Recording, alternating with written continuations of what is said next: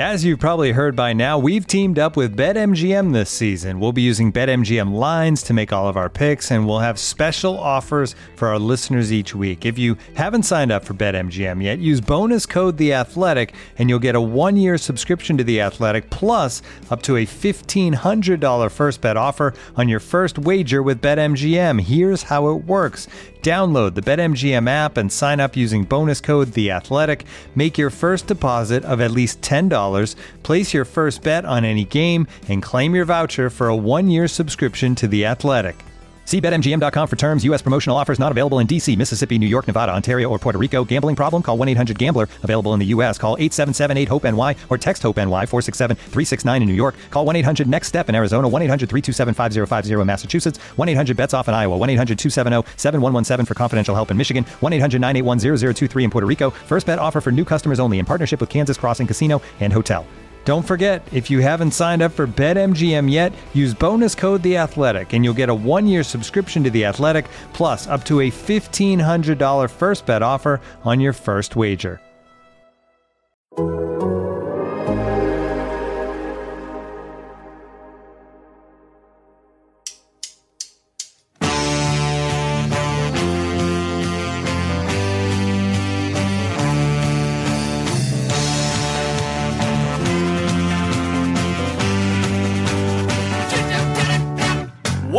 Total Soccer Show and our latest lovely batch of listener questions. On today's show, we're learning what Casemiro brings to Old Trafford, what a co-ed Pro League would look like. We'll consider Ronaldo's next move, if there is one, and we'll discuss our biggest WTF moments in the Soccers. My name's Ryan Bailey. Joining me today, a man who deserves a welcome as big as the one Dele Alli got at Besiktas, Taylor Rockwell. Hello. Ooh, I'll take that. I haven't even seen it, but I'm going to assume it was a raucous good time, and I would like that as well. Could everybody start cheering, please?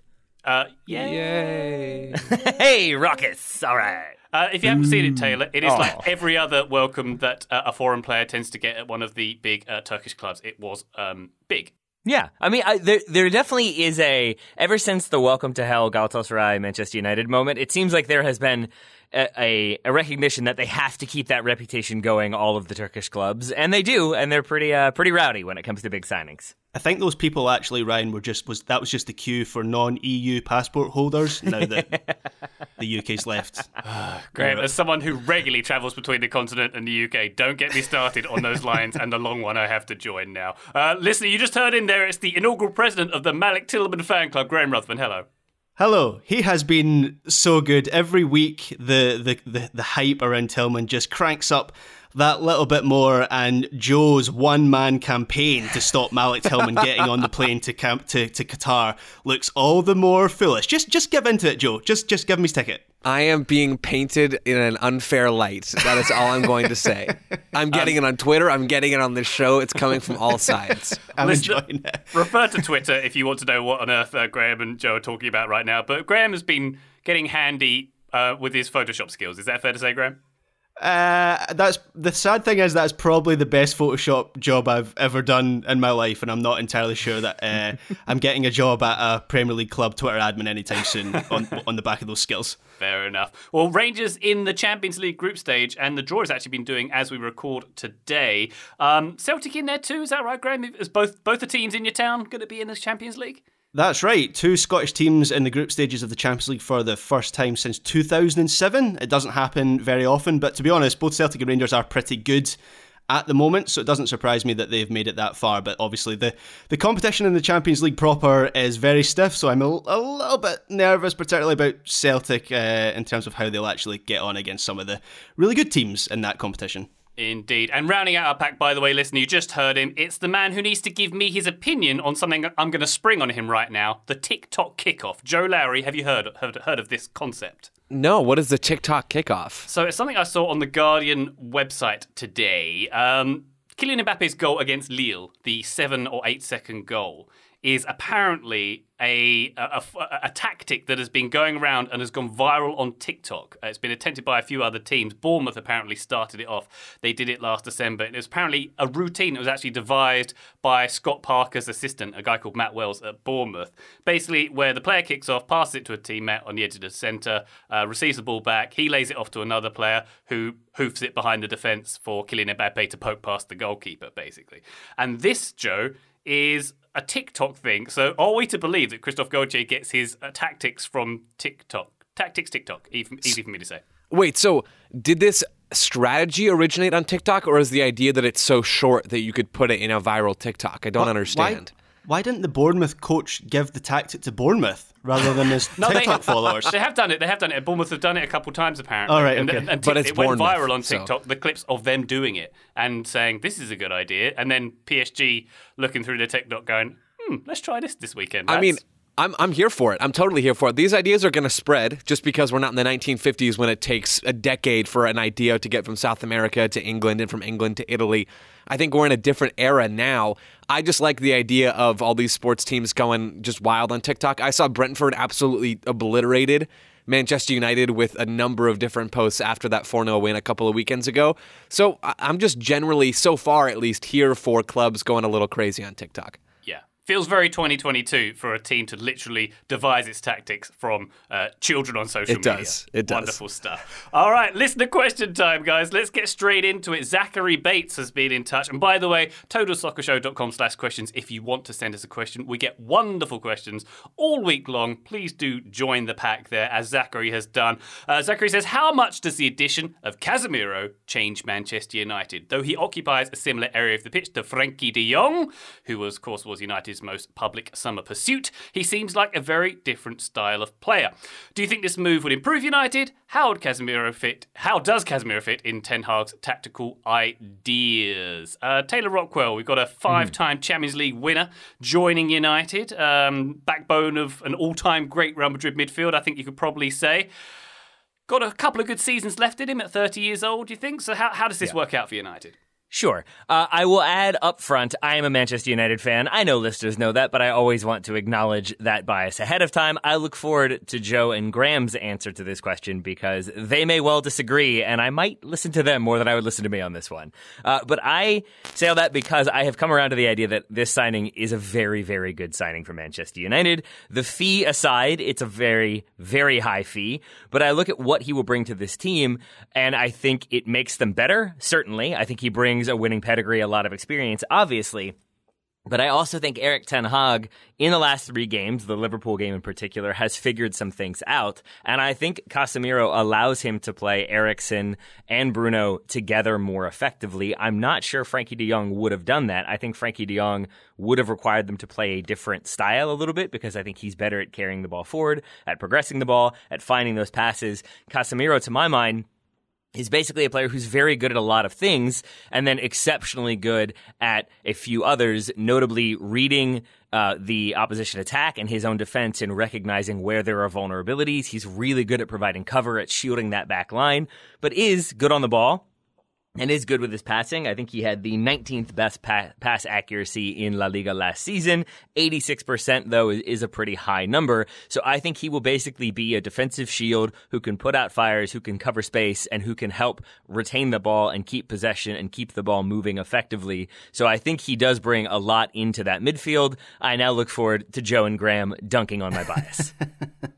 I have mixed thoughts on Casemiro. So obviously he's a brilliant player and has been a key part of that Real Madrid team for so long. But Zachary is right in that Casemiro isn't exactly the sort of midfielder that Ten Hag primarily wanted. I still think he can help United rebuild that midfield unit. So as a passer of the ball, Casemiro is actually pretty decent. He's in the 65th percentile for progressive passes per 90 minutes. But that was only one half of what Ten Hag wanted from a new midfielder, primarily Frenkie de Jong, who was his top target. He wanted someone who could carry the ball, and that is what de Jong is so good at. And de Jong is in the 93rd percentile for progressive carries per 90 minutes.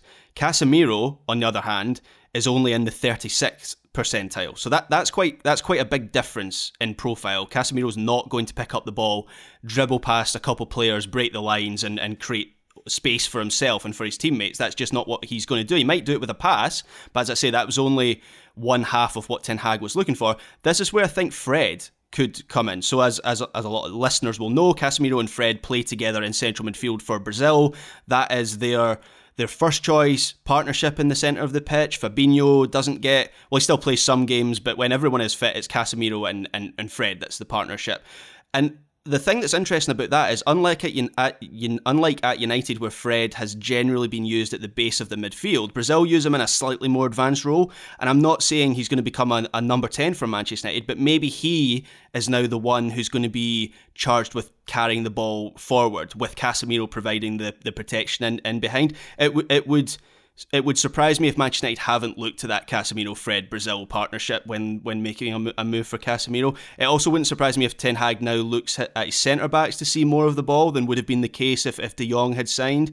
I think that can work, but Ten Hag is going to have to compromise with this Casemiro signing because it wasn't the player that he originally wanted. The good news for Manchester United is that Ten Hag has adapted his style a number of times as a manager. His Ajax team that made the semi-finals of the Champions League and lost to Spurs played quite a different way to the team that impressed last season. So he is capable of playing in a number of different ways, and maybe the way that his Man United team plays this season is different to what he envisages, but I still think in the immediate term, Casemiro is a good signing. Yeah, I mean, so there's nuance here, right? And so, Taylor, you led your discussion with setting aside the transfer fee, which is a totally fair way to look at how Casemiro will impact this team this season. I'm not so ready as a neutral to set aside some of the financials of this deal, and then I'll dive into the player stuff, which I think I agree with a lot of what's been said. From what I've read, Casemiro's contract with United is until June 2026, with an option for another year, which will put him in 2027. That will make him at least 34 or 35 by then, on some really high wages, when his skill set is largely built on reading the game and reacting quickly and engaging in challenges. That's a long time for a player who's going to decline year over year, most likely. That's a concern. So I don't love this move for Man United because of that contract stipulation. Maybe it doesn't matter by then, right? And that's kind of the risk that Manchester United is taking here. Maybe they've rescued the club. Maybe they're in a situation where they can afford to carry Casemiro at that point and it's not a problem. Right now, they can't. And so hopefully you're getting a Casemiro that is the same one, or a better one even than the one that's been with Madrid over the last couple of seasons. If we set aside the financials and the length of this deal, which I don't love, I do think this move very clearly improves Manchester United. Casemiro is still a useful player. He has some ability. I mean, think about Edson Alvarez. I don't think his name has come up yet in this conversation. He's someone who sat a little bit deeper for Ajax last season. He would occasionally join the back line. He's not great on the ball, but he's capable on the ball, which is how I would describe Casemiro. Not super press resistant, but he's a force in transition. He reads the game well. He can progress the ball, isn't totally reliable, likes to hit long switches. That's Casemiro I'm describing at this point. But I think Manchester United can use Casemiro. Now, I don't think he is going to fix this entire team, but he gives Manchester United structure, which is a big part of what they need right now. And then over the next one transfer window, 2-3 transfer windows, Erik ten Hag can build on this structure that hopefully Casemiro and Martinez will give them in their spine and work from there. That's one of my concerns with this signing for Manchester United. Joe, you mentioned his age there.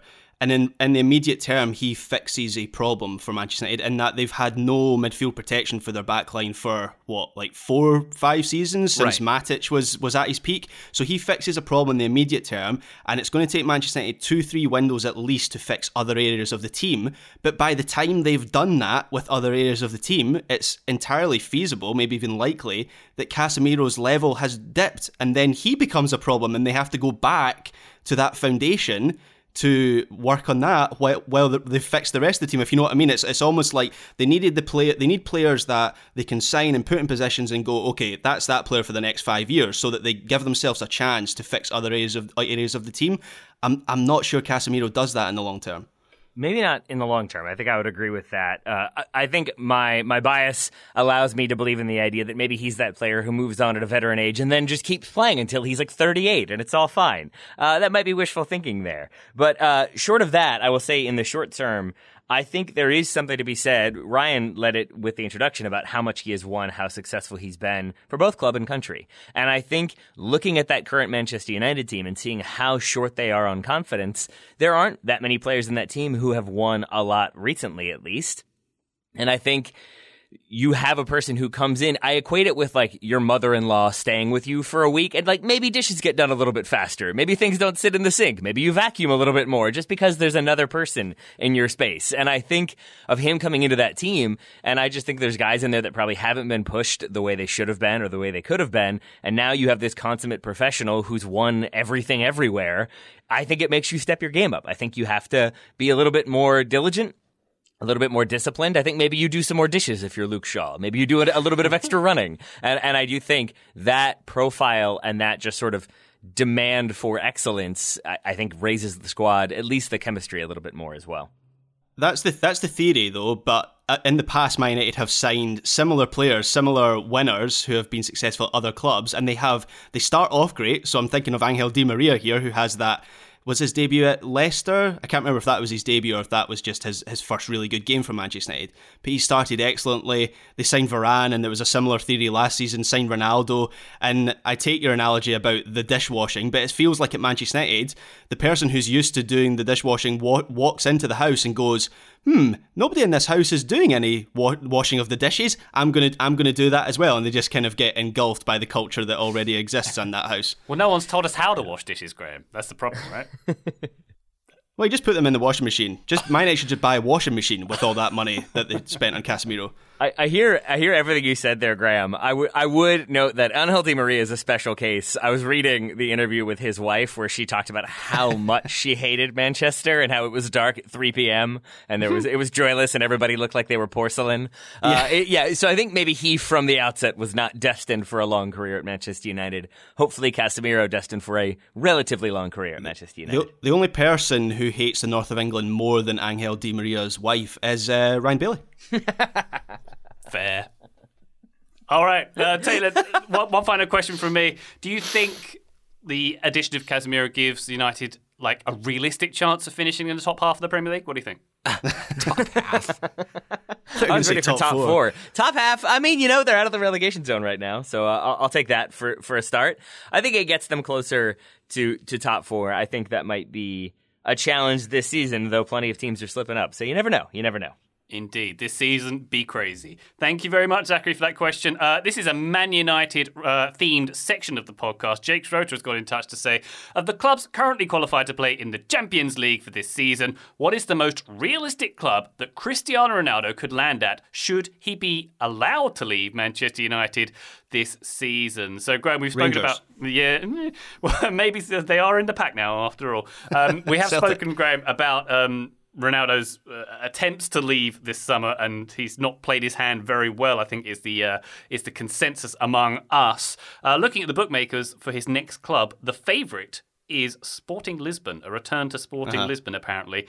Not sure I see that happening just yet, if at all. What do you think, Graham?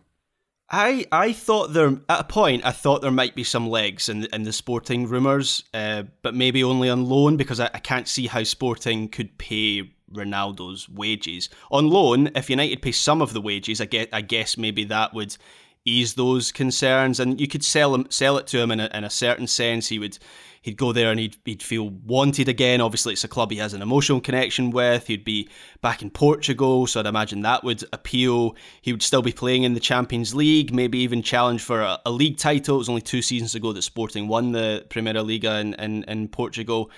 It doesn't seem like that's going to happen. Just reading the trustworthy reports, it feels like there's nothing solid there. Stylistically, I thought Atletico Madrid was the best fit for Ronaldo when that rumour surfaced. They generally stay compact. Yes, they can press from the front, but they don't do it all that often. And they play with 2 up front, so Ronaldo could have João Felix, for example, an international teammate with Portugal, around him doing the legwork. and then staying compact when Atletico Madrid are out of possession. So stylistically, I thought that could work. Obviously, Madrid is a city he knows very well, but we all know why that one didn't happen either. The Atleti fans weren't particularly enamoured with that rumour, and I think that put an end to that speculation. I think had AC Milan not given Zlatan another contract extension, I wonder if they might have gone for him, and that you could feasibly play him in the Zlatan role in that team, and it would work in theory. But do they want two aging egos in the same dressing room fighting for the same position? Probably not. But I would be in favour of Rangers or Celtic. I think that would be hilarious. Well, Ronaldo in Glasgow would be funny. I can just imagine him queuing outside the Blue Lagoon Chippy under the Central Station Bridge, and I wonder what he'd think of a deep-fried Mars bar. I think there's a lot of people who don't have a clue what you just said, Graham, but it sounds wonderful. I've got an idea to get Ronaldo to Rangers or Celtic. What if he signs for Barcelona? They obviously don't register him, so he becomes free, and they just take him. What, like kidnap him? Something like that. In a van? Yeah. They just say, isn't that how it works now? They can't register players, so everyone could just take them and do with what they like with them, make them wash dishes. Yeah, perhaps. All right, Joe, what do you think about this one? Yeah, Sporting is the one that I could sort of see happening of all of these. I can't imagine him, like Graham said, with Atleti at this point. I can't see him anywhere else in Spain. I can't see him in the Bundesliga. Milan doesn't work in Serie A. Inter just signed Lukaku on loan. And Juventus, we've kind of been there, done that. So, I mean, where, right? I honestly don't think there is a clear option here. Sporting Lisbon, again, strikes me as the most intriguing spot. I don't know how likely that is to happen either. For me, far and away, the most likely outcome here is that he stays at Manchester United, plays 1,500 minutes, and then we go through all this again next year when it's time for Ronaldo to find a club. The sad thing about Ronaldo this summer is that if he just accepted his own mortality and accepted what he can and can't do at this stage of his career, there probably wouldn't be a team in European soccer that wouldn't want him, because he can still play a role. It's just that he wants to be, at 37, the main man on the huge wages playing for the best teams, and that just limits his options to pretty much zero at this point. And I think, Graham, to double down on that point, it's also that it doesn't seem to my mind as though he's a player who wants to come in and adapt to the system and do new things or high press. It seems like he wants to be a center forward who gets the ball, who scores goals, who doesn't have to do much defensively, and is kind of allowed to do what he wants. And maybe that's me being frustrated with him, but I feel like that's kind of what he has become. And so I think to your point, if you were able to accept, he's going to be a super sub who's going to come in the final 20 minutes of a Champions League game, and maybe he gets that hero goal when you're just kind of throwing everything and seeing what happens. I think there are many, many clubs that could use him or would want to use him. But to Joe's point, I look at every single club in the Bundesliga. Bayern have already ruled themselves out. Dortmund, I think, are trying to build a system and a style, and I don't think they then want to pause that to incorporate a player who doesn't necessarily fit that style or hasn't shown that he wants to fit that style. I think Atleti made a ton of sense, but then they ruled themselves out. And I think that's what we're seeing is clubs that sort of would make sense ruling themselves out. And I think it's for the reasons we've already discussed, a lot of it relating to his personality. And I think Milan is probably the answer. Maybe Chelsea. I'm not sure how realistic Chelsea would be in terms of a destination, because I don't think Manchester United would want to let him go there. But I think it's basically clubs that have shown a willingness to bring in more veteran players if they can still get the best out of them, and I think that is Milan. But short of that, I don't really know if he has another destination aside from Manchester United for this season. Maybe they make the Champions League and then he sticks around, and if not, then I think Joe is correct. We do this all again, or maybe he ends up at MLS. But his objective desire to I guess get the top scoring record in the Champions League means that I think he's going to be hanging around for a little while trying to get that record. Yeah. Inclined to agree there, Tater. So if you had to bet on his next club, Tater, what do you think? Would it be in Los Angeles or Miami? Which one? It's a tough one. I feel like Los Angeles. Even I don't know who has what in terms of designated player spots, but Miami also, I guess, appeals. It's got the Beckham connection, the Phil Neville connection, so maybe he'd end up in Miami and just be like the 9th DP over there. Why not? So many Nevilles there as well. So many Nevilles, so little time in Miami at the moment. Thank you very much, Jake, for that question. Quick break time. It's recess, guys. Get a Capri Sun, go and run around the playground for a little while, and we'll be back after this one with some more listener questions. Back shortly. Looking for an assist with your credit card but can't get a hold of anyone? Well, luckily, with 24/7 US-based live customer service from Discover, everyone has the option to talk to a real person anytime, day or night. Yep, you heard it right. You can talk to a real human in customer service anytime. Sounds like a real game changer, if you ask me. Make the right call and get the service you deserve with Discover. Limitations apply. See terms at discover.com/creditcard. This episode is brought to you by Michelob Ultra, the official beer sponsor of the NBA. Want to get closer to the game than ever before? Michelob Ultra Courtside is giving fans the chance to win exclusive NBA prizes and experiences like official gear, courtside seats to an NBA game, and more. Head over to MichelobUltra.com/courtside to learn more. Total Soccer Show, welcome back to our listener questions. Brian Hansen's been in touch, everybody. A lot of soccer news revolves around big money transfers, says Brian. Locker room drama, billionaire owners, etc. and so on. But the human element is my favourite part of this gosh darn game. Are there any moments, big or small, that have brought you to tears of joy or sorrow? And Brian notes that Graham could be excused from this question. Mr. Handshake on the wedding day. If you, I'm unfamiliar with this concept called emotion. Indeed. I mean, this makes me think straight away of the sensation of being relegated as a club, which I've experienced twice in my lifetime. That's quite emotional, I would say. That brought me toys of sorrow, tears of sorrow.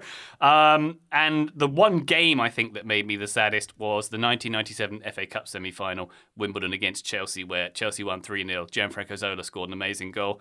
It was at Highbury, Arsenal's ground, and I left. I think I was crying. It was a bad day.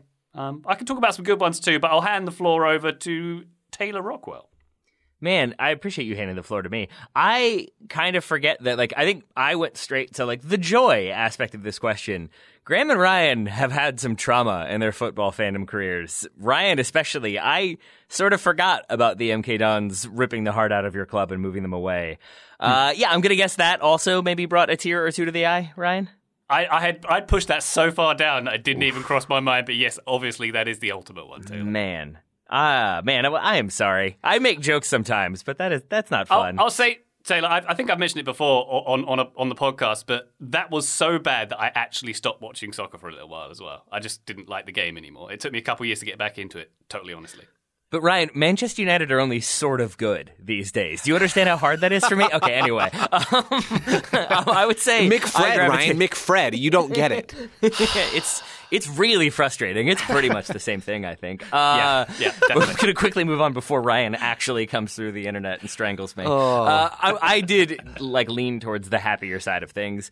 And there are little moments, two of them relating to Leeds, strangely. The video of Jesse Marsch celebrating their last-minute win last year with the bench and the crowd behind them. Those are the moments I live for. I love just seeing how much it means to people, because it is, at the end of the day, it's a sport. You're kicking a ball. You're trying to kick a ball into a net.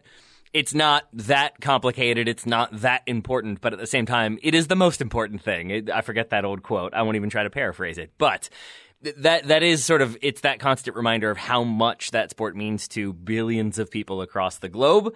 And then how much it means to U.S. fans. I will say, reading the most recent post-match Reddit thread for a Leeds game and seeing how many people were just all about Tyler Adams, a lot of them Americans, certainly, but many of them clearly not by the way they wrote about him or the words they used or the spelling. It also brought a tear to my eye, genuinely, because seeing a player that appreciated by Premier League fans is not a thing I ever really expected to see from an American so consistently, and so that was really, really exciting. But the one that will forever bring a tear to my eye, a happy tear to my eye, is the reaction video to Landon Donovan's goal in the 2010 World Cup. The kind of montage, it's set to the Rudy music, which is definitely a reason why it's so memorable, but the montage of people around the country going crazy, the grandmother in the airport bar losing her mind when he scored is my favorite one. But if you haven't seen that one, check it out. It's tough not to get emotional when watching that one for me. Yeah. You've just reminded me of probably the best video clip I think I've seen. It doesn't actually have any soccer content in it, but I don't even remember when, I think it's when Liverpool won the title, and Bleacher Report put out this cartoon of a little boy being taken by his dad to the ground. Oh, yeah, I remember I'm that. actually choking up. I can't even describe it. It's making me choke up. But it's him growing up, and his dad getting old, and then his dad disappears, and then him taking his son to the ground. I'm sorry, I've got to stop talking now. It was like a football Pixar film. Yeah. Is what that was. Yeah, that was absolutely sensational. Graham, I'll turn it to you before I keep crying. Yeah, I don't know whether this is just recency bias, but I think back to the Euros, the men's Euros last summer. I don't know if this fits into either tears of joy or sorrow, strangely, but when Scotland walked out for their first game at that tournament, I had a strange reaction to that. I say strange because I'm not particularly patriotic in any way, really, but there was a lot folded into that moment. So I think first and foremost was that in the UK and in Scotland, the Euros was the first public event we'd had after the worst of the pandemic, and even then there was only 5,000 people inside Hampden for that game. The tournament had obviously been postponed for a year.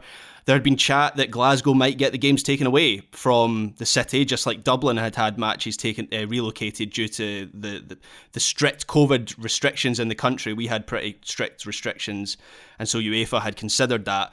And then on top of all of that, this was Scotland back at a major tournament for the first time in 23 years. And I was a kid when Scotland had last played at a major tournament in 1998, and now I'm a grown up with a child of my own and everything like that. So there was kind of my own mortality mixed into that moment as well. So yeah, that sticks in my mind. And as I say, I'm genuinely not very patriotic at all, but I was aware of some sort of salty discharge seeping out of my eyes when Scotland walked out for that first game. Unusual for me. You had lachrymosity syndrome, Graham. I think that's what we call it. Yeah, I think that's what it was. It was a medical condition. Yeah. Was that a deep cut Seinfeld reference right there? From me? No, from Graham. What is this salty discharge coming out of my eyes? Because he too is unfamiliar. Oh, with it crying. is. It is actually. Yeah, I'd forgotten that was from Seinfeld. I knew it was from something. Yeah, it is from Seinfeld. Joseph Lowry, do you have anything to add to these tears of joy or sorrow? Yeah, I had leads. No actual tears coming from any of these moments, but moments that I think really genuinely impacted me from watching games, and there'll be things that I remember in the midst of all the games and things that we've talked about over the years that I won't remember. One of them is Leeds escaping relegation last year. The others, so one of them is Euro 2020. It's Christian Eriksen collapsing at Euro 2020.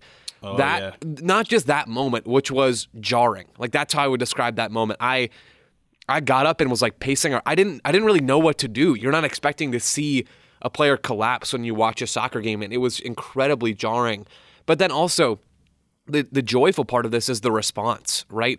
The response in that moment and how quickly a lot of folks acted, and then the response as news broke that he was in the hospital and he was responsive, and as news broke of him coming back and signing and playing games again in the Premier League, and all of those, even training, I believe, back in Denmark, all of those steps and just the response to each one of those steps along the way was heartwarming. It was a reminder that people can be kind to each other and encouraging to each other, and I think we always need more of that. So that was one for me. And then another is, it was sort of anticlimactic, Taylor, but the U.S. qualifying for the World Cup in this cycle with the loss to Costa Rica on the final day, but basically just having enough to get in at that point, and they were always going to in that game. That was a cool moment to see sort of the conflicted emotions from players who wanted to beat Costa Rica in that last game, but also understanding, hey, we did it. We didn't do it last time. We did it this time. It was cool to be able to watch that unfold and sort of experience it with other people, Taylor, with you and I on the show and with other people online. I mean, a lot of those things were really, really neat. So Eriksen, the World Cup qualification for the U.S., this most recent time, and some of the Leeds moments, all of those do certainly stick out in my mind. Yeah, I think I completely agree with Brian in his assertion that his favourite part of the game is the human element. I think it's why we love World Cup so much, that sort of collective togetherness that it brings and the intense emotion that victories and losses can have.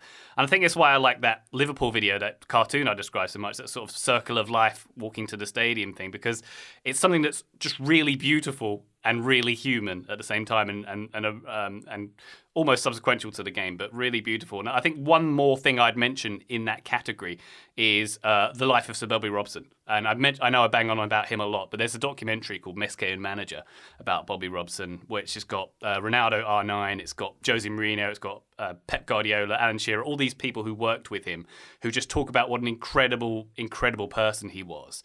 And, you know, I just get choked up talking about him as well. I believe he's not only one of the greatest managers of all time, but also one of the greatest people, one of the greatest man managers. I think he's everyone. He's everything you should be in life. He's honor, he's kindness, he's humility, he's success. So once again, if you haven't seen the Bob Robson documentary, I recommend you look him up. He's a jolly, lovely fellow. He certainly was. Brian, thank you very much for that question. Let's go to Colleen Patel. Is there or has there ever been a pro co-ed league? If a new one were to be created, who would play in it? What would it look like? Which countries would have leagues? What would the co-ed World Cup look like? This is an interesting question, Graham. Obviously, there's a lot of co-ed sports out there. You think of tennis, mixed doubles, volleyball, pickleball, which we're all playing because we're all cool. But in theory, I don't see why you shouldn't have a pro co-ed league, because sports, and soccer in particular, should be based on ability, not gender. But I don't think there's one out there, is there, at the present? I couldn't find one. Certainly a professional co-ed league. I'm sure there's a co-ed league. Well, there'll be local and regional co-ed leagues, won't there, at kind of grassroots levels. But professional, I don't know if anyone else on Taylor or Joe, you found anything otherwise, but I couldn't find a professional co-ed league. It's funny that this question comes up just now because I've been looking at, I wouldn't say I've been watching it because I don't really like the sport that it's based around, but I've been looking at the 100 the last couple of weeks. And the 100 is a new cricket competition in the UK that has had a lot of money ploughed into it, and it's basically on Sky Sports all the time at the moment. So it's kind of unavoidable, even as a non-cricket fan. It's not just that I don't watch cricket, I actively dislike cricket, so I am not the target audience. But I find it interesting in a number of different ways, and they've been using some new ideas, and I've been wondering to myself kind of if any of those ideas might trickle into soccer. And one of the ideas is that it includes men and women. Now, it's not co-ed teams per se. It's like tennis, you know. It's men's and women's competitions within the one big overarching competition, but the results do count towards like an overall table just the same, and I find that an interesting concept. I do wonder if maybe in some form that could work in soccer in one day. In principle, like a combined World Cup, I don't know if I would want it to replace the men's and the women's World Cup as standalone events, but like some sort of combined co-ed World Cup where you have like a men's team and a women's team having results contribute to a single table, like the 100 competition. That could be interesting, okay. I think. So it's kind of like a relay race. You need both your national teams to do well to qualify. Yeah, I mean, I have no idea what the format is. That feels like a messy format to work out a table from that, and what happens if one team wins and the other team loses. It might, as I say, it might be a little bit convoluted, but in principle, I'd be interested to see how that works. Yeah. Joe, what do you think about this one? And particularly the question of which countries would have the leagues. To me, the US would seem like a good candidate, given that it's got a very strong women's program, stronger than most, and a strong men's program too. Yeah, first of all, I think this is a bad idea and we shouldn't do this. That's what I'm leading with. I don't think this is like a good thing to do. I think you're asking for trouble in certain ways. So in terms of countries that have talent on both the men's and women's side, certainly you look to the US as a really big market. If you're trying to start up a new venture, I think that's an intriguing place to start. You're looking at places like England and places like Germany and places like Spain that have really high level women's national team programs that are on the rise and really are challenging the longtime favorite of the U.S. women's national team. I think you could have a lot of fun in combining those talent pools. The way that I would do this, and we've talked about this before, I love the idea of doing like a small-sided competition. That is, it's for charity or some sort of pro-am. I don't know what the right structure is either, but you have nations pick a few players from their men's and women's national teams. They play in a 5-a-side tournament, and you go and you donate the money to a worthy cause or something along those lines. I think you could have a lot of fun with that in a smaller environment where a lot of it is more futsal-esque. I think that could be a ton of fun, and it actually would be really great TV as well. You could publicize the crap out of that and have a really good time doing it. So I think that would be fun. I don't know that I would go a lot further than that personally. Taylor, what do you think about this one? Yeah, I think I took this somewhere in between, probably closer to Joe, because I feel like it would be a an invitational tournament / league for people who were either about to retire or had just retired. And I feel like it's a Dubai sort of attraction, though I'm not sure how much they would love uncovered female athletes in shorts. But it just seems like one of those things where you could get maybe a team from Brazil, a team from Spain, a team from France, Germany, and England, and then you just sort of have them all play against each other. And there's your one-off tournament, because I think there's plenty of talent there. I don't know if it's 11-a-side and it's broken down into 7 and 4, or if it's 7-a-side and you've got 5 and 2, or what the breakdowns would be. But I think that's kind of how I pictured it happening, and I think that would be fun, because I think it would be cool to see some very good players, or maybe it's like in the off season and you get some very talented players coming in for a lot of money. That's how I could see it happening. Maybe you could have a tournament where the men or the women play the first half, and then you sub out, and then it's the men or the women, whichever you've started with, you finish with the other. They have them in the second half. I can just imagine like the US WNT in the second half after the US MNT in the first half is 4-0 down against Spain in the US WNT, going, thanks guys, thanks for that, and they've got to claw that back from 4-0 down. The halftime switch, I like that one. Yeah, that sounds fun, but also I'm kind of with Joe. This sounds like something we shouldn't do. And to be honest, like it wasn't that I want this to happen. I just Taylor's Invitational tournament sounds good. Like I'd like to see it as an experiment. I don't want to replace the World Cup with it, because I enjoy the men's and the women's World Cup. Like I enjoy them as standalone events. So I don't really want to reduce my own enjoyment by creating one tournament when at the moment we have two. Yeah, I know. So Graham wants to get rid of the World Cups, and he just wants this. Yeah. Well, in Scotland, we already got rid of the World Cups. Right. 23 You guys are just ahead of the game, so. I know this question came from Colleen, but I think we should cut them in. We should sort of trademark this idea together, because at some point Gerard Piqué is going to hear about this and try to launch this tournament himself. So we got to get ahead of this one so we can get that money when it happens. Maybe Balloon World Cup is the way to go, though. Yeah, See? I could be convinced of this. Oh boy, that sounds like a lot of fun. And I'm sure, by the way, you guys, said that with no joy in your voice at all. Yeah. That sounds like a lot of fun. Yeah, well, I think it was because the next statement I was about to make is if FIFA finds a way of making money out of co-ed soccer, then it will actually 100% happen. And until that point, probably not, I think is the way things will go there. Colleen, thank you very much for that question. Couple more after this break. Back shortly.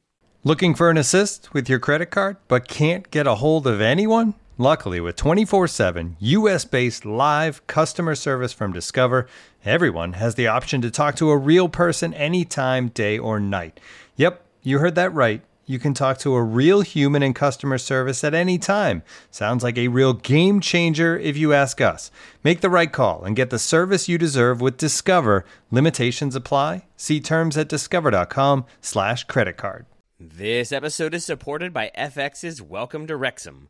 Celebrity owners Rob McElhenney and Ryan Reynolds' small-town Welsh football club has finally been promoted into League Two after 15 seasons in the National League. Dedicated staff and supporters celebrate the team's return to glory while bracing for the newfound challenges that come with being in a higher league. Will Wrexham AFC stand up to the challenge and rise again into League One? FX's Welcome to Wrexham, all new, Thursdays on FX, stream on Hulu. Today's episode is brought to you by our old friends, Mack Weldon. Wouldn't it be nice if we could have things both ways, like a 0-calorie cheeseburger, internet ads in March that weren't just reminders to do your taxes, a dog that never needs walking after midnight when it's cold, a Manchester United that is consistently good instead of their current scattershot approach? Well, we tend to think of clothing as an either-or situation as well. People think looking sharp means starchy Oxfords and stiff chinos rather than effortless comfort. But it's possible to have it both ways. Mack Weldon makes timeless apparel with modern performance fabrics for guys who want to look and feel sharp without sacrificing comfort. From their light-as-air underwear to innovative anti-odor tees and versatile yet comfortable pants, Mack Weldon has a full range of clothes that never go out of style. I got a few things recently, including a long-sleeve polo, which I love, maybe the most comfortable t-shirt, which I also love, and my new favorite sweatpants, the Ace sweatpant. It's exactly what I described above, comfort and versatile, but still stylish. It's the type of sweatpant I can wear to pick up my kids from daycare and not think, I'm now wearing sweatpants in public, the other parents will judge me. Now I just think, judge away, nerds, because you will never be this comfortable unless you're also wearing a pair, in which case, high five. Mack Weldon is not flashy, it's just classic, always in style, and made from the world's most comfortable performance materials. They're designed to fit both your style and the demands of modern life. So get timeless looks with modern comfort from Mack Weldon. Go to mackweldon.com and get 20% off your first order with promo code TSS. That's MackWeldon.com, promo code TSS to get 20% off your first order. Thank you to Mack Weldon for sponsoring today's episode.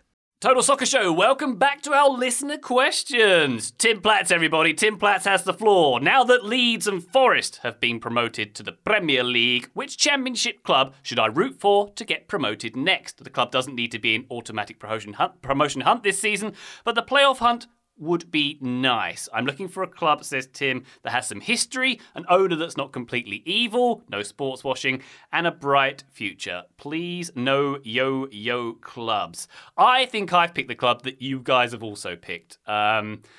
Taylor, I think the club that Tim should pick is Middlesbrough. I had a feeling that's how a lot of people would go. I've gone a different way, but I think Middlesbrough does make a lot of sense, especially because, assuming Tim is American, we've got 2 Americans playing for Middlesbrough right now, so there's that connection. I do love a northern club with the industrial background making it back into the Premier League. That would make me very happy. But I don't know much about their playing style or if they would be sort of in that conversation. I believe they're closer to the bottom of the table than the top right now. Well, anything can happen in the championship, and it's early doors, of course, Tate. Thank you for saying that, because we should note that it is sort of a rough start to the season. The top club currently has 10 points after 5 games. It is going to be a slog, though I think having Tim, the club whisperer, will help this club raise their game, because he's effectively asking which club should he work his magic at next. Indeed, yeah. So I did pick Borough because, as you mentioned, Zach Steffen and Matthew Hoppe there. Riley McGree also playing there. Charlotte FC's record transfer sale, who never played for Charlotte FC. So there's a slight American connection there. I forgot about him. Yeah, that was like a high point for Charlotte, wasn't it? That was a good moment, I think, all things considered. Are you saying it's all been downhill from there? No, what? No. Anyway, Borough's my pick. Not Joe, downhill. It's just like a gentle slope in the wrong direction. Is that downhill? No, legitimately, Charlotte have done better this year than I thought they were going to do. So we don't need to take it any further than that. Your thoughts are well publicized on that, Joe. Yes, I know they are. Okay, so Ryan, I also had Middlesbrough, not a yo-yo club. I feel like they check all the boxes here. That's why I went with them. They're not a yo-yo club. They haven't been to the Premier League since 2016-17, so they've been in the Championship for a few years now. They're coached by Chris Wilder, who had a ton of fun, or I had a ton of fun watching his Sheffield United teams in the Premier League. You're gonna think about a back three, lots of possession, some fun tactical stuff with aggressive center backs. Maybe this is just me projecting my love for center backs onto Tim's question, but either way, I think they check a lot of the boxes. Taylor already mentioned Steffen and Hoppe. They haven't started well, only 3 points through 5 games, but that just gives them the comeback narrative, right? That makes it even more fun to root for this team as they climb up the table. Their owner is Steve Gibson, and I certainly cannot speak to his character. I do not know Steve Gibson or have never spoken to him, but he's born in Middlesbrough, has been a fan for his entire life. From what I've read, he helped save them from liquidation in the 80s. It seems like he checks a lot of the boxes as a manager from what Tim was as an owner, from what Tim was looking for. So I would recommend Tim Middlesbrough and ignore everything that Taylor and Graham say and just agree with Ryan and I. Yeah. Also, Tim, if you're thinking of visiting, go to an away game in London, because you don't want to go to Middlesbrough. That would be my bit of advice. Taylor, I don't think I actually got a pick from you. What did you want to pick, sir? Sunderland. Let's make it happen. I don't know if they will even be close to the promotion spots. They have Alex Neil as their manager. He was sacked by Preston when they were 16th in the Championship.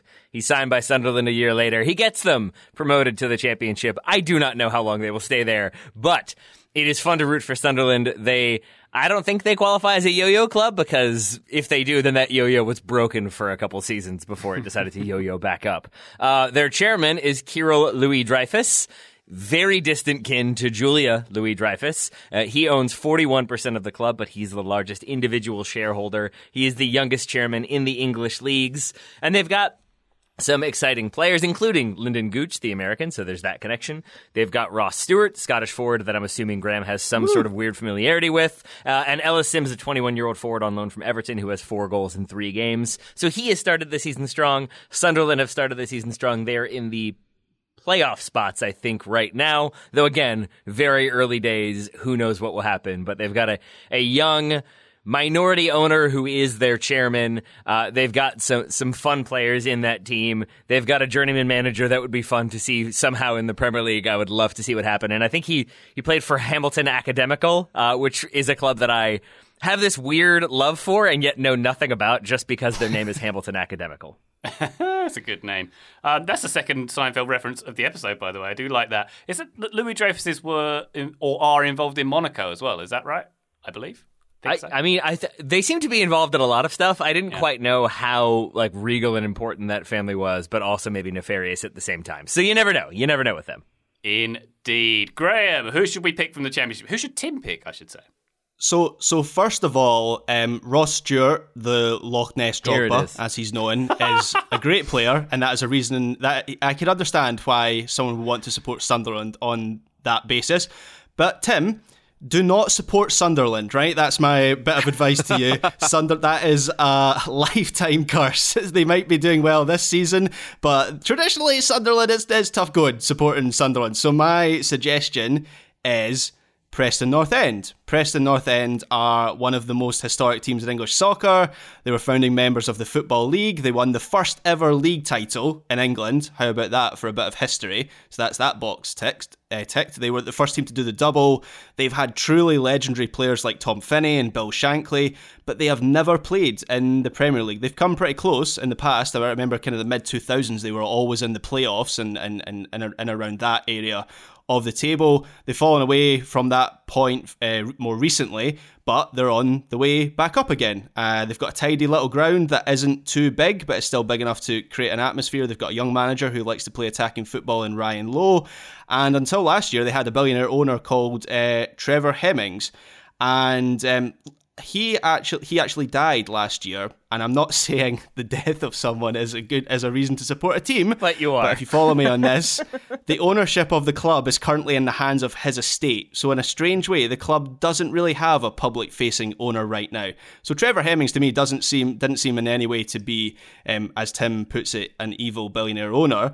But he was a billionaire, so if you have if billionaires make you uncomfortable in general, as they do with me, then strangely, Preston don't have one of those at the moment, even though they do have a rich estate owner. So, and Preston have a history of signing Scottish players. Their nickname back in the day was the Scotch Professors. So there you go. What's not to like? A lot of stuff, Graham. A lot of stuff is not to like from that answer. That's a lot to unpack. Everything that just happened there. Graham just advocated for a club that never mind, sacked the manager who is now at Sunderland when they were 16th. Their last title was in the 50s, I think. They don't have an owner, so who knows what's going to happen there. Great stability, Graham. I'm excited to root for Preston North End. But that's why it's exciting. They're a historic club that hasn't achieved anything for a long time, and there's a slim chance of them getting into the playoffs this year. I don't think they'll get relegated. Spin it, so Graham. That's the upside. Spin it, baby. And they've got a dead owner. Or Tim could just go full chaos and just pick Millwall or something like that. Don't do that. Yeah. Don't do that. All right. Some good suggestions there, Tim. Thank you very much for your question. One last one from Kenneth Seiden, who says, besides Joe's floating stadium, what is your favourite WTF soccer moment of all time? Whoa, what? I just got roped in there? I mean, that was a great idea. Keep going, Ryan. Kenneth's nomination is when Cesc Fabregas got a red card for booting the ball into an opponent's face back in the day. Can you remind me of floating stadium, Joe? Yeah, this was a brilliant idea. We had someone with unlimited funds. Maybe it was Kenneth. Kenneth, was this you? I'm sorry that I don't remember. I think it was. That was going to give us unlimited money to do whatever we want to build a soccer club from the ground up. And sorry that I took it from the ground up and put my stadium in the air. I feel like it's genius. Anyway, I'm just going to go through and give a couple of my WTF moments here, Ryan, if you'll permit me. One is very similar to the Cesc Fabregas moment. It's Kaku kicking the ball directly into the stands right at a fan in 2019. So playing for the New York Red Bulls. I don't know if anybody remembers this. We've talked about it before. Oh, yeah. But he's upset about a call, and he winds up... And to be fair, I don't know that I need to defend Kaku in this situation. I'm not really trying to. There is an ad board there. So I don't think he's really thinking, and I think if anything, he's thinking, I'm just going to kick this as hard as I can into the ad board. But he doesn't hit the ad board. He hits it into the stands and hits somebody. And it is a weird moment to watch, and you think, why on earth did you do that? Thankfully, no one got hurt, or no one was very severely injured. But that is a very strange moment that definitely should not have happened. One other one I'll posit. Actually, I have two more that I'll posit here. One is the Diego Maradona Hand of God goal. I feel like this fits squarely into this category of what just happened and why was that allowed to happen? 1986 World Cup quarterfinals, Argentina against England. Go listen to Brian Phillips' 22 Goals podcast for the whole narrative on this goal. It's unbelievable, this goal and the winding goal that Maradona scored as well in that game against England. Everyone knows this is a handball except for the ref and maybe the English commentator on the radio broadcast or on the TV broadcast. And it happened, and it counted, and it shouldn't have, and it's one of the best moments in soccer history. Inconclusive. We'll never know for sure. We'll never know for sure. Calm down, everybody. And my last one is Russia and Qatar getting back-to-back World Cups? That feels bad. That shouldn't have happened. The end. Yeah, you saved the biggest one till last there, Joe. I like that very much. Yeah, I did. To bring things back to the pitch and more of the Cesc Fabregas arena, my favourite Premier League moment of all time, I can't remember, it must have been about 2016 or so, Christian Fuchs taking the throw in at Arsenal and Alexis Sanchez standing in front of him and not permitting him to take the throw on. He tries twice, he does the run up twice to take the throw on, and he's looking at the referees going, why isn't this guy moving? Third time, he just launches the ball and throws it straight into Alexis' face. Sanchez goes down onto the floor. And Sanchez gets booked, and there's a free kick for Leicester. That's the best detail of this moment. So Fuchs wins out overall, and Alexis Sanchez posting pictures of his bruised face on social afterwards. That was a wonderful WTF moment for me, Taylor. Love that you still managed to work in a semi-Charlotte reference there with Christian Fuchs. Well done, Ryan. Hey, you mentioned Charlotte, not me, bud. To Joe's one about Russia and Qatar winning their bids, that entire process, obviously the two of them, cloud of suspicion there, but Qatar's bid about how they were going to have underground stadiums with air-conditioned facilities and underground access, and they would be able to blow up clouds or whatever it was. That was odd. Japan, I think in their bid, promised that they would have hologram technology so that if your national team were playing, you could go to certain stadiums in your country and watch the hologram of them play. That was in their bid, lest we forget. I'm not sure if that actually would have come to pass, but if so, that was definitely a moment of like, that cannot be real. I almost want you to get the bid just to see if that can happen, even if it meant the U.S. would not have gotten the bid as a result. But they didn't anyway, so it all works out. But that whole bid process was a little bit WTF to me. Another one that made me feel that way in an angry way was the USA's disallowed goal versus Slovenia in 2010. Two references to the 2010 World Cup now. But that was just complete nonsense. Maurice Edu scores a perfectly good goal. If anything, 3 different US players are fouled. Somehow the goal is chalked off. The referee is not given any more games, is sent home. Then President Sepp Blatter acknowledges problems with officiating, specifically referencing that game. But that was definitely a head scratcher for me. And then on the more sort of absurd side of things, Eric Cantona's Kung Fu kick has to be mentioned, though I did not experience that one in the moment. But that is you don't really expect to see a player go flying into the stands Kung Fu kicking somebody. But the two that I do remember seeing live as they happened. Well, one of them sort of is the Zidane headbutt. That remains one of the strangest moments in soccer history, to my mind. One of the best players of all time ending his international career by headbutting somebody. And the way it happened, that the ref didn't see it, only saw it on the replay screen, still gave the red card, but nobody quite knew what happened. A lot of speculation that something horrific had been said. In the end, I think it was about Zidane's sister or mother. Maybe a frog was mentioned. I forget. Either way, it was a very strange moment.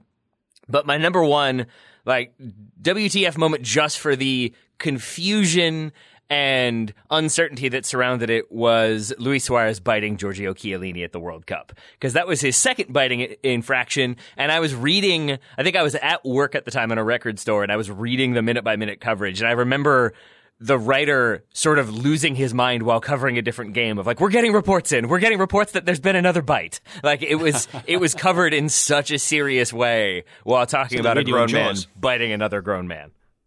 Taylor, I have to ask, you working in a record store, were you like Yeah. the Jack Black giving out your top 5 lists all the time? Is that how you did it? I was the one doing online sales and actively trying not to engage in people who want to have very, very long conversations about how this pressing is a blue label pressing, which means it was printed in 1962 and not 1963 like the rest of the pressings, which actually means it's worth $20 more. So if you all aren't going to price it that way, like maybe you should consider. That's what the kind of conversation I was trying to avoid. It sounds like one you'd like, those conversations. I feel like that's just a direct insult and also fair at the same time. So well played, sir. Well played. Thank you very much. Graham, any more WTF moments? No one's mentioned one of my favourites, Louis Van Gaal, referring to Robert Huth pulling, Maron Flaney's hair as Shekshmashakism. There were a lot of Van Gaal moments. I also remember him His dive. acting out a dive on the touchline at Old Trafford. I can't remember what game that was. Were they maybe playing Arsenal in that game or something? I know it was in front of Mike Dean, and Mike Dean's just standing there going, what are you doing?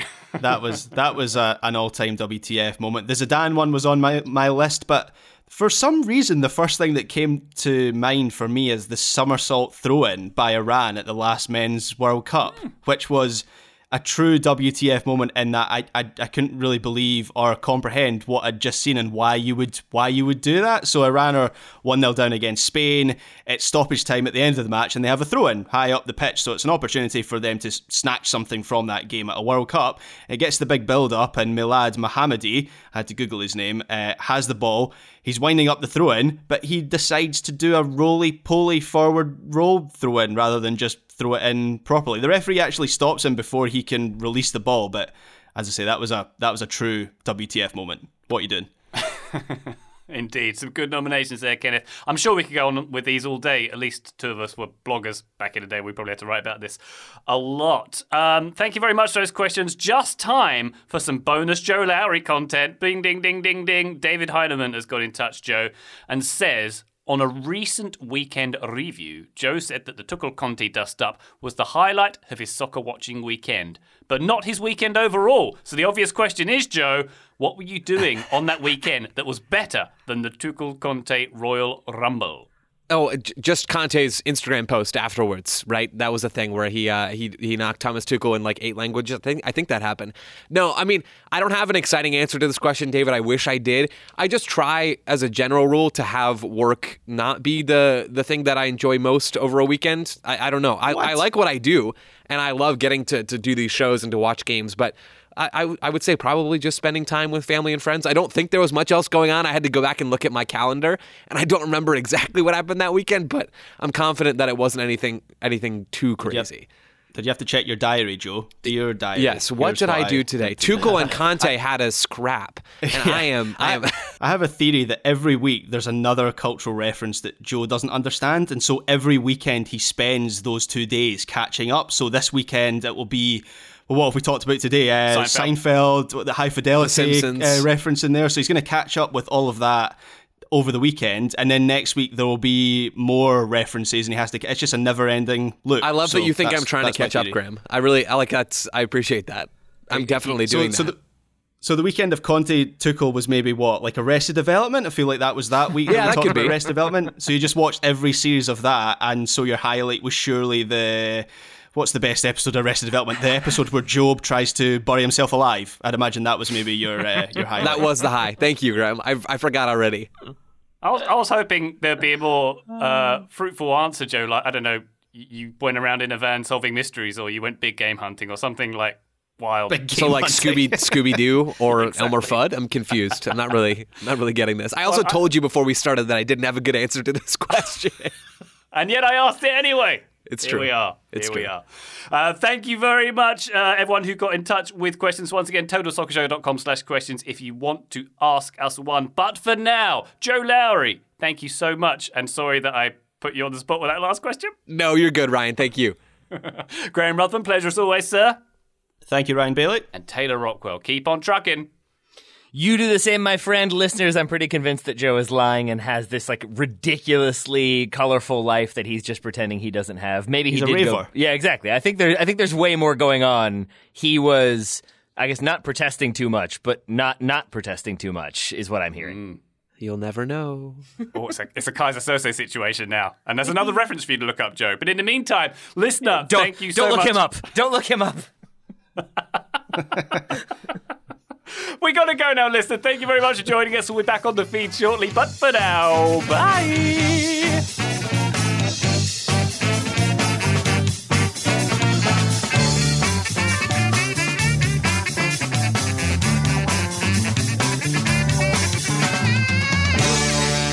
You gotta slice it.